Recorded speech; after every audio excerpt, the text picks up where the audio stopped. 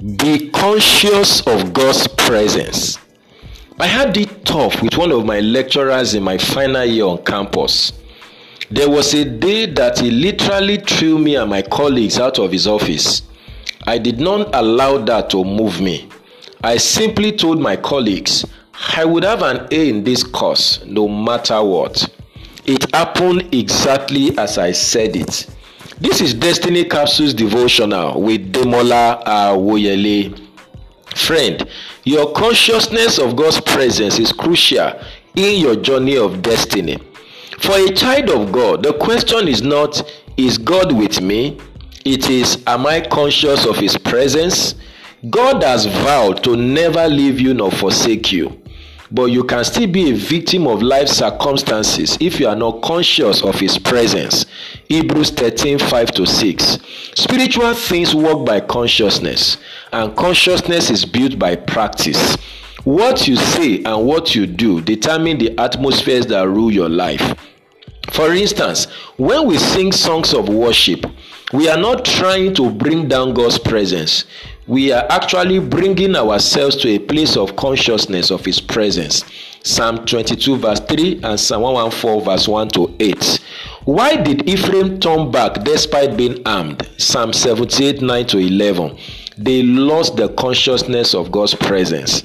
Listen, your skill, gift, salvation, and so on notwithstanding, if you are not conscious of God's presence, it will make no difference.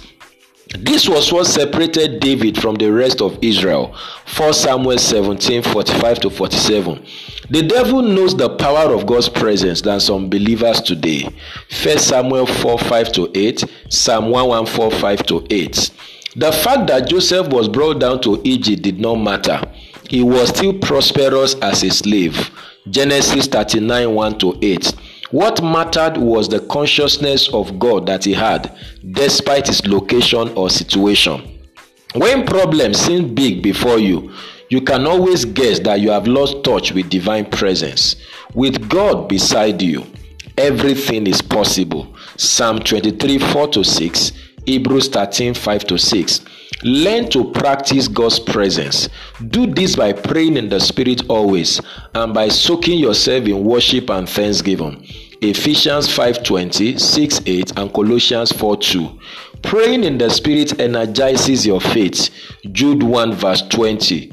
Worship and thanksgiving cause you to see God for who He is and your situations for what they are. Jeremiah 32:17-27. I pray for you today that the consciousness of God's presence will be stirred up in and around you once again. And may you see God for who He is and your situations for what they are. May you fulfill your destiny unhindered. This is a blessed day for you. Go and win with Jesus. You will succeed. And bye for now.